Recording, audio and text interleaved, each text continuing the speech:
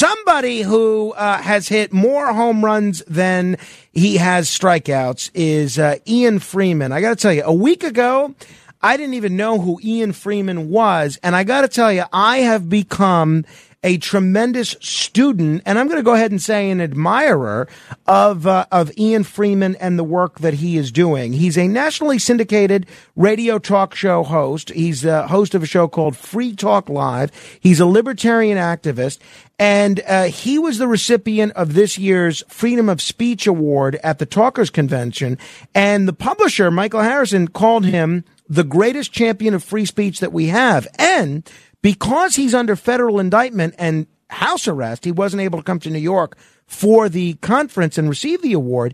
His speech was read by a co-host of his, Mark Edge.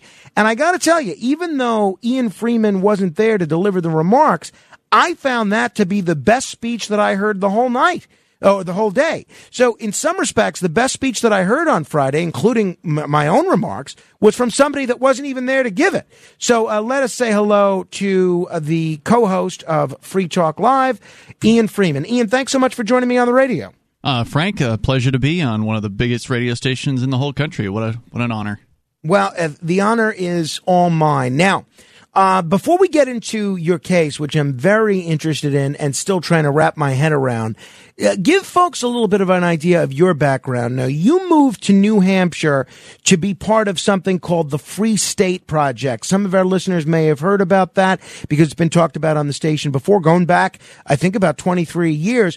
But what is the Free State Project, and why did you decide to upend your whole life and move to a new state just to be part of it?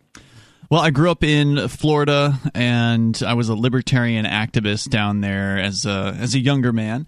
And when I heard about the idea of the Free State Project, I thought, wow, this is a no-brainer. Libertarians all across the United States are pretty ineffective because there just aren't enough of us.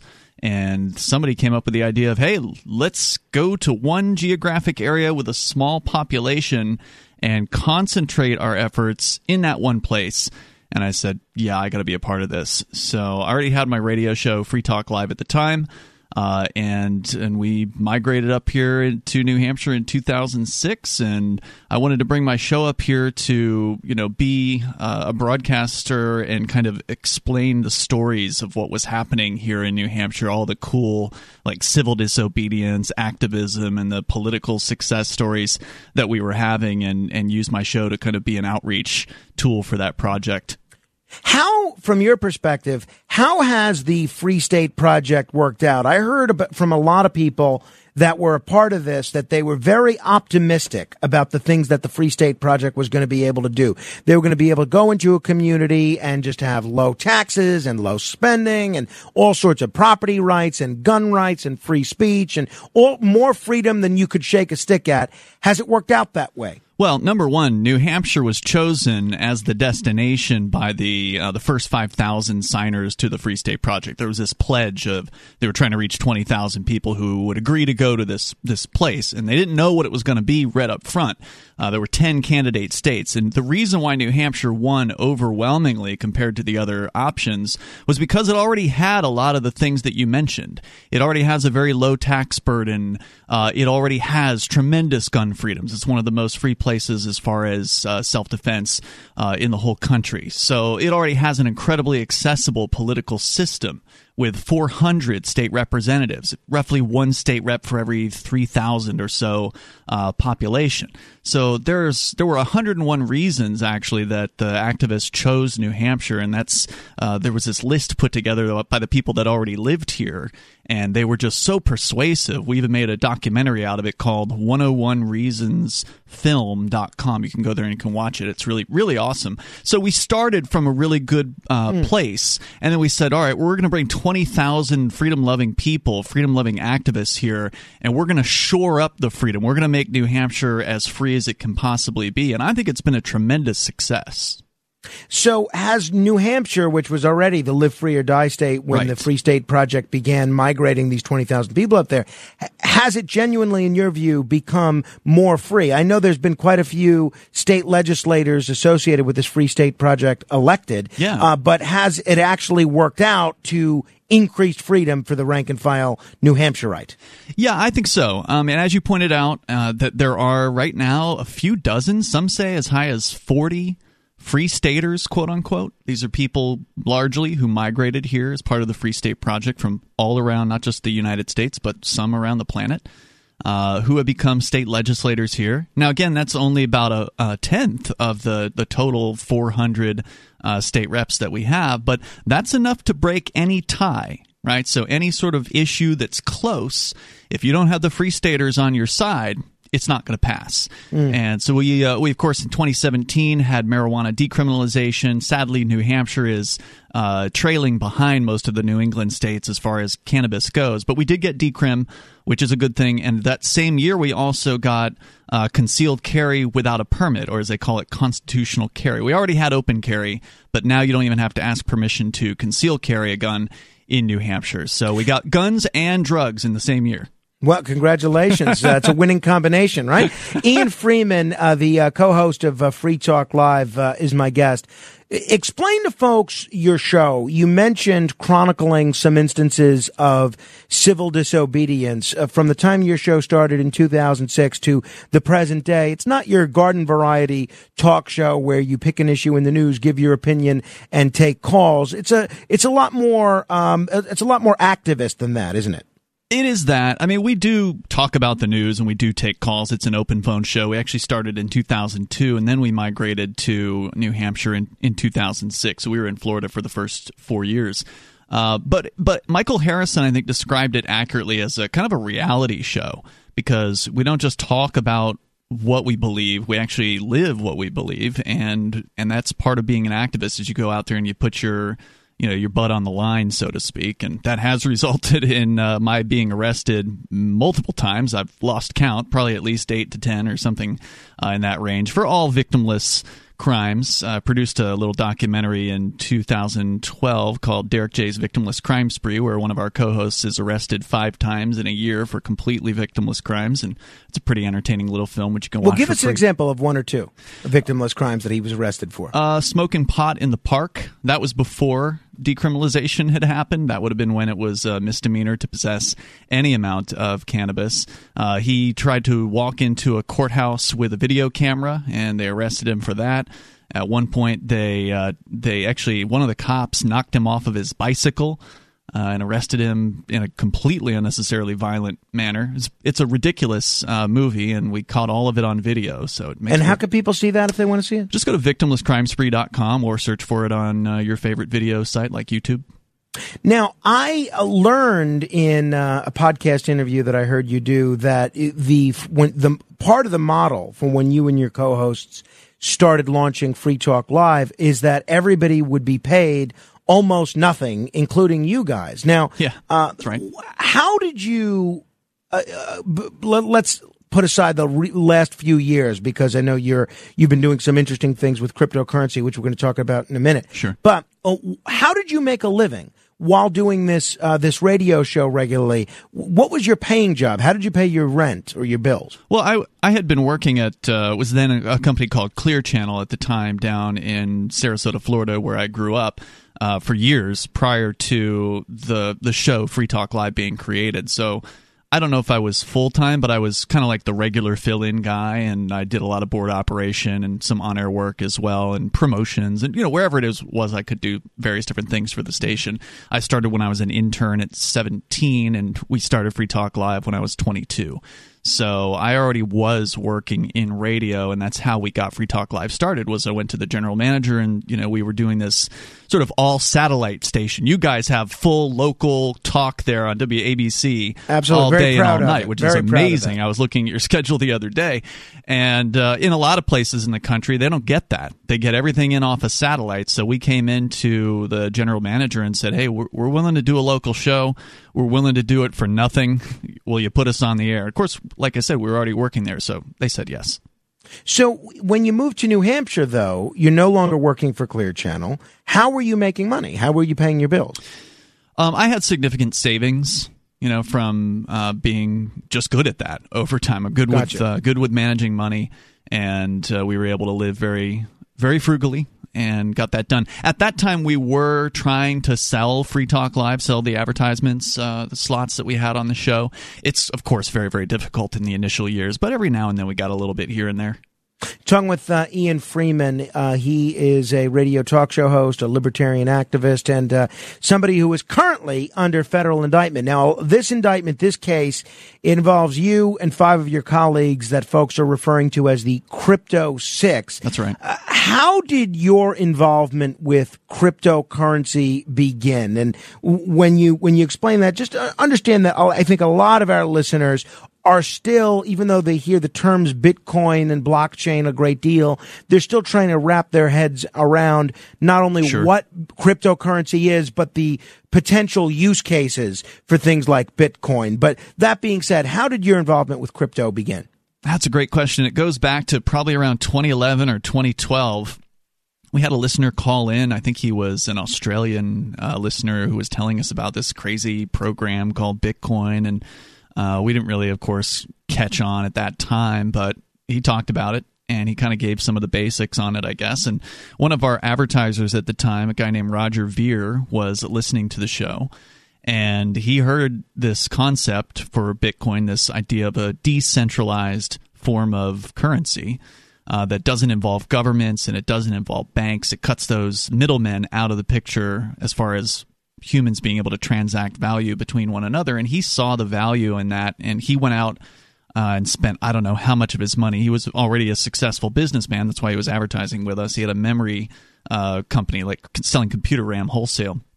And so that's what he was advertising with us at the time. But he went out and he just dug in for a whole week of his life without sleeping and just did as much research as he could about Bitcoin. And he saw the vision for how it could empower the individual and, again, take that power away from world governments and banks. And he just got hooked on it, and he bought a whole bunch of it when it was probably way less than $1 a piece. And shortly thereafter, he came to us and said, all right, guys, well, I'm buying all these ads from you, but I'd like to pay you in Bitcoin for these ads that I've been buying. And unfortunately, we didn't agree to take 100% of the ad dollars in Bitcoin at that time. It would have been a smart move to do that, but I think I agreed to like 10 or 15%. But that said, we held on to what we did receive, and it's obviously done very, very well with, I think today, even though it's quote-unquote down, it's at over $20,000 Bitcoin today. So around that time that you were getting paid for your ads in at least a portion in Bitcoin, what was Bitcoin going for at that time?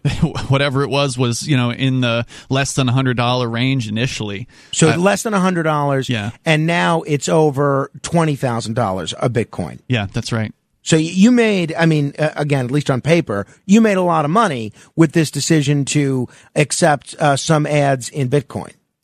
Well, we did, and ultimately we formed the Shire Free Church and donated it all to the church. So I don't technically have any of it anymore. And what is the Shire Free Church? The Shire Free Church is a free church, and there's a whole free church movement out there. But ultimately, the Shire Free Church is an interfaith church, and it is a peace church. So its mission is to foster peace, and one of the ways that we were doing that was to introduce people to the idea of cryptocurrency, with the thought being that people who get into Bitcoin and other cryptocurrency, for every dollar they put into cryptocurrency, that's a dollar that the government can't touch anymore. That's value that is outside of that system. And that is money that they therefore cannot do things like go to war with and bomb innocent people all around the world. So to me, every single person we can bring over to alternatives like Bitcoin or even gold and silver for that matter, getting value out of the government money, the fiat money, if you will, and putting it into these alternatives was pretty important for a mission. When did your legal problems, and I'm not talking about arrests for civil disobedience or victimless crimes and things like that, but your legal problems related to the current case, when did your legal problems begin? Well, the short answer is they raided our studio in March of 2021 in a 6 a.m. raid where they smashed in the windows of my home studio. And as you mentioned, there were 5 other friends and co-hosts of mine who were also had their homes raided simultaneously at that time. But, in a cold New Hampshire 6 a.m. morning, it was 10 degrees outside. They smashed in multiple windows, flew a drone inside my house. They rolled up a couple armored personnel carriers called Bearcats. One of them had a battering ram on the front that bashed in my neighbor's front door, who was also one of my co-hosts, a man named Nobody. He had changed his name legally in the year 2020 to run for governor, which is a whole other story. But that's how they did it, and there were dozens of armed men and women from various different federal agencies, FBI, ATF, Postal Service, IRS, that came in and took me out. And so armed agents from 4 different government agencies, at least. Just named 4. Yeah. Bashing in your windows at 6 o'clock in the morning. That's right. Had they just called you and said, "Hey, you're going to be arrested today. Please come in and surrender yourself," would you have done that? Was there a big need to do this raid at 6 o'clock in the morning? No, of course not. And they could have just knocked on the door at any old time of the day. They certainly didn't need to smash in the door or any of that stuff, bring up the Bearcat. But boys and their toys. I mean, there's probably going to be no liability for them for doing all of that destruction, except for whatever negativity might be revealed about this in the media, which, of course, the media has largely ignored this case. So I appreciate your time tonight. Well, yeah, and that's why I want people to have a thorough understanding, one, that the FBI does this and other federal agencies do this. And right. At least right-leaning media did explore this. And when they took down and raided Roger Stone's home as if he was El Chapo, in spite of the fact that he'd never been arrested before. But I don't think people realize how common it is for these federal law enforcement agents to come in this heavy-handed manner, and I'm putting it as politely as I possibly can, and it's done purely for intimidation when, in many instances, it's really not necessary. And I've seen a lot of nonviolent criminals arrested in exactly such a manner. So let's talk about no victim, no crime. Let's talk about what you're actually charged with. Prosecutors claim that you ran an unlicensed virtual currency exchange business that handled millions of dollars in transactions over several years in violation of federal law. According to the government, Freeman and the other members of the Crypto Six, you guys advertised sales of virtual currency online and operated virtual currency exchange kiosks in Keene, New Hampshire, and elsewhere. Is that true? Well, I mean, part of our outreach project was to get cryptocurrency into the hands of individuals. It's just the government goons believe that you have to ask their permission before you do anything in life, and we didn't believe that we had to. We had an attorney who had researched their money transmitter, as they call them, statutes at the federal and the state level. And he said, "Nah, you don't have to do this stuff." And that was, and that gets into some technicalities of what a money transmitter is and what is a money services business. These are all, of course, legal terminology with very specific definitions. And we say we're not those things, and they're going to try to say that we are. And so it's going to be up to a jury, and that's just one aspect of the case. The government also claims that you allowed an undercover agent to exchange around $20,000 in cash for Bitcoin after the agent told you that he was dealing drugs. Is that true? That's a lie. That agent came to our cryptocurrency meetups here in Keene, which we have regularly because we've got a great cryptocurrency community up here in New Hampshire.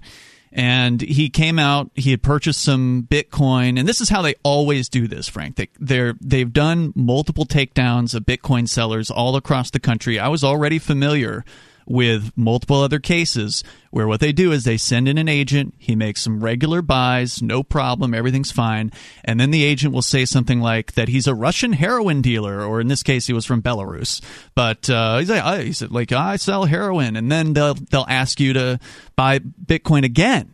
And at that point, I told him, no, I can't sell to you now that you told me what you do is illegal. That's textbook money laundering right there to agree to something like that.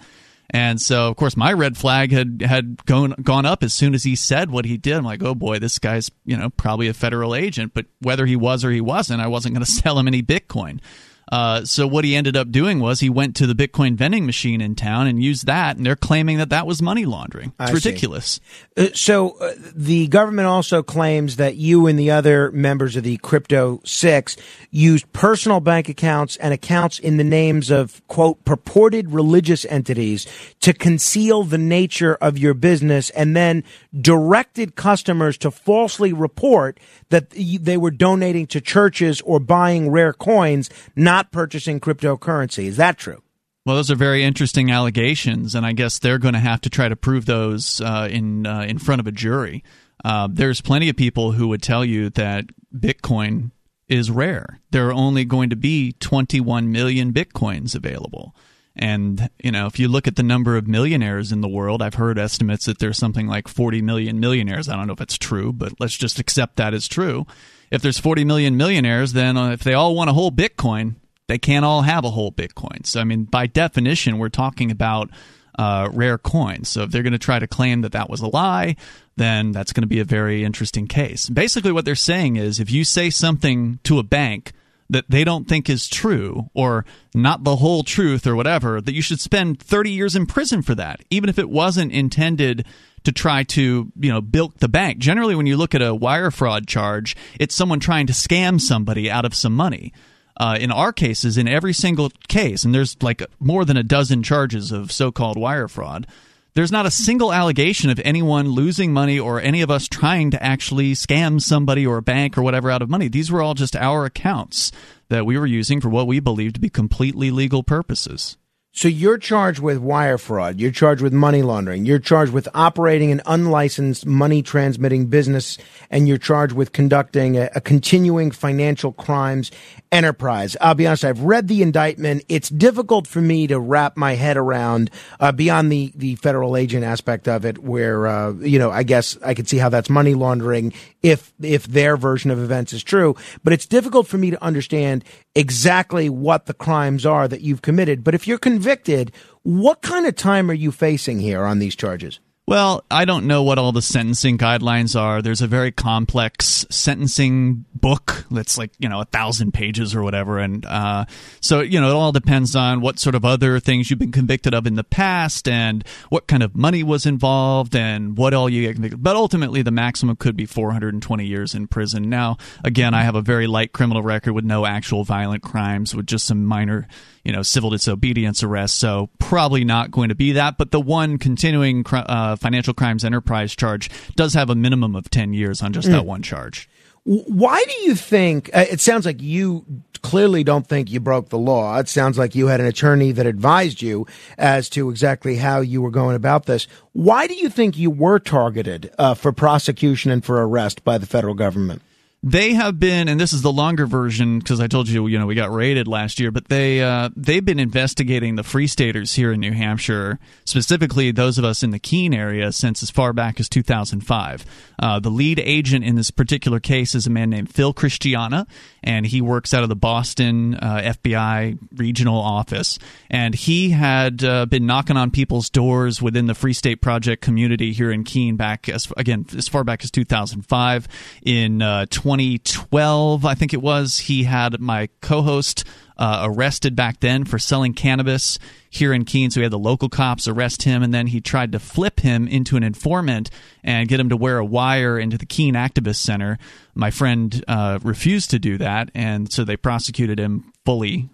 He faced up to 100 years in prison for selling cannabis, ultimately going to trial and being found guilty. Luckily, he was only sentenced to 1 year on that particular count, but he went and he served that year rather than wear a wire on us to try to, reveal whatever the feds think was going on in the Keene Activist Center. So this very same agent, it was the main agent behind the Crypto 6 case as well. So this guy's been absolutely obsessed with the Free State Project and trying to find something criminal that people here have been doing for just about almost 2 decades now. So your current legal status is you're out on bail and under house arrest, right?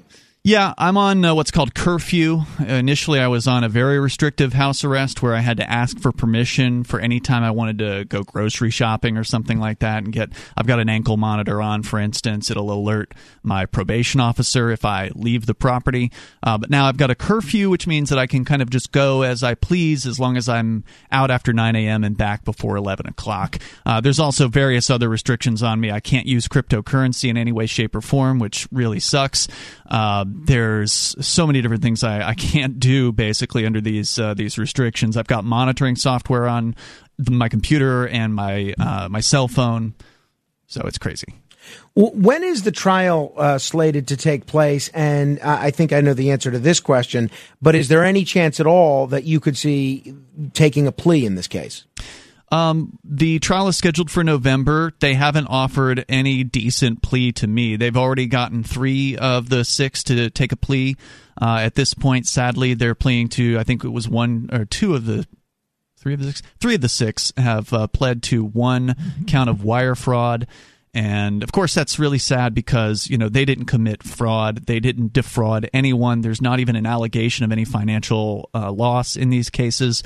But the reason they took these plea deals was because the feds are doing what they do to everybody, which is they load you up with a bunch of really scary charges, and then they come back at you and say, well, we're going to bring more charges against you unless you take this plea deal. And you agree, that you did this thing that they didn't actually do, but they said they did, and for the purpose of just trying to get out from under all the weight and all the pressure. And I don't blame anyone for cracking under that pressure. It is a scary thing that when these psychopaths come after you. So that's what happened to 3 of the 6. One of them, thankfully, she had her charges dropped completely in her case.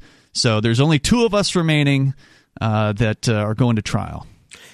And whenever I've talked to people involved in very high-profile cases, which yours is, their lawyers are so often trying to get them to refrain from commenting publicly, lest they say anything that might jeopardize their case. You're speaking out like crazy, not only on the radio on your own show every day, but you're doing interviews with Michael Harrison, you're doing interviews with me. Why are you so eager to speak out about this case? Well, first of all, we didn't do anything wrong. We didn't defraud anybody, and the allegations against us are absolutely outrageous. It's pretty clear that we're being punished for our speech. We've always been critical of the federal government, specifically of the FBI and the various different corruption when it comes to police all across the country. So, we've got big mouths. We certainly aren't afraid to use them, and again, we don't believe we actually committed any crimes here, so we're gonna leave it up to a jury to make those decisions. And lastly, in your remarks, in your speech, which unfortunately you were not able to give in person at the Talkers Convention, you talked about how easy it is for people, and talk show hosts specifically, but people in general, to stand up for free speech that's popular. But it's a lot more. If people aren't speaking out for folks like Julian Assange and others that are seeing their work for free speech essentially criminalized, they're really not for free speech. I'm wondering if you can speak to the Assange case specifically and the issue of speaking out for unpopular free speech in general. Sure. Well, of course, unpopular speech is what needs to be protected. That's why the First Amendment exists. You don't need protections for speech that's popular. And Julian Assange is probably the most important character in all of the world as far as press freedoms are concerned. The man has been literally imprisoned for roughly the last 10 years.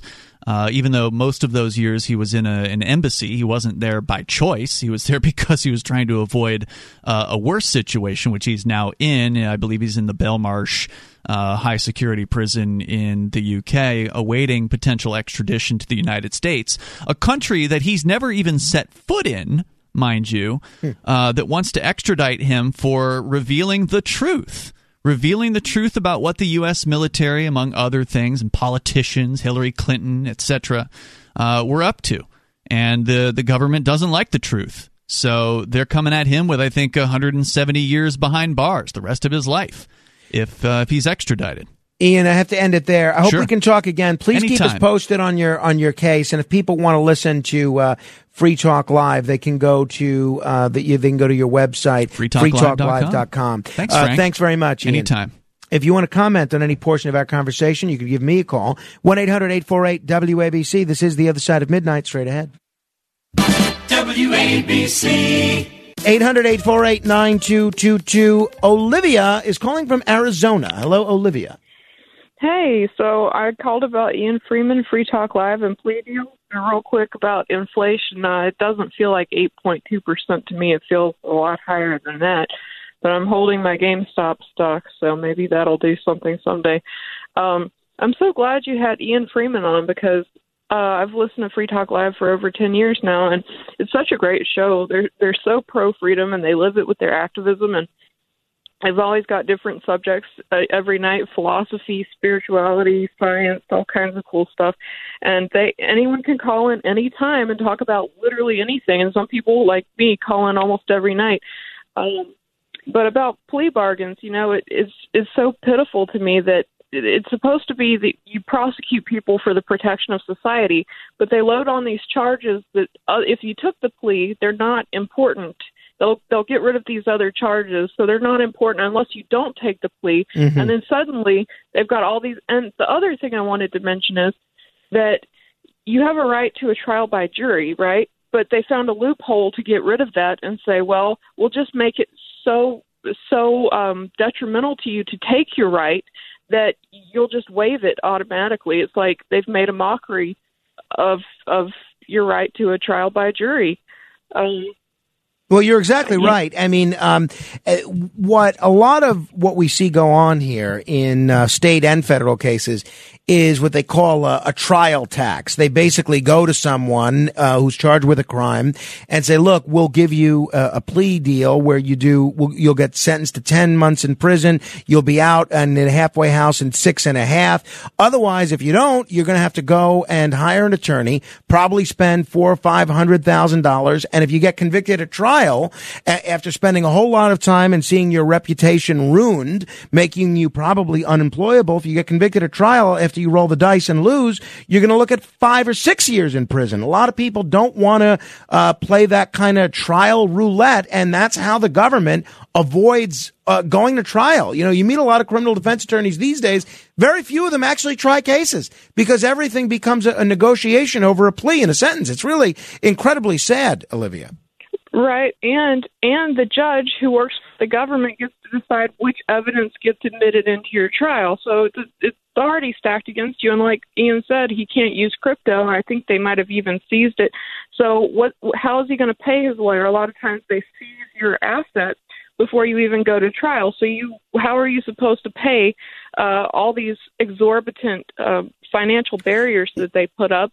You can't even you don't get to decide what evidence you get to use in court. I remember there was a cop case where they wouldn't allow them to use the body cam footage that clearly showed the police execute someone, and of course he got let off. So it's just a really depressing state of affairs. It really is, Olivia. And thanks for calling. And it's funny you mentioned freezing of assets. Gangsters are difficult people to find sympathetic, right? Because they do a lot of horrible things, and they aren't exactly model citizens, to put it mildly.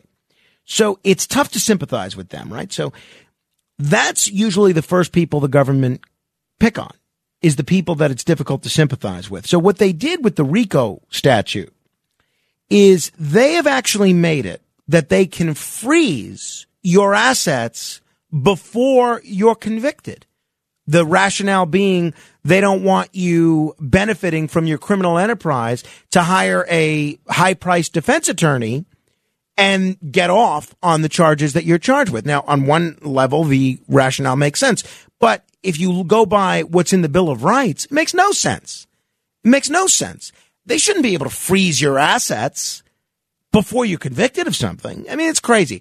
I really, the issue where I'm most sympathetic with libertarianism is, and I've had a lot of conversations with Judge Andrew Napolitano about this, is issues related to the criminal justice system. And my heart breaks for what Ian Freeman and the Crypto Six are going through. And I don't know that I could handle a prosecution of me with the same kind of grace that he is. So I give him a lot of credit. And, you know, the easy thing is always to go to trial. Is to not go to trial, take a plea.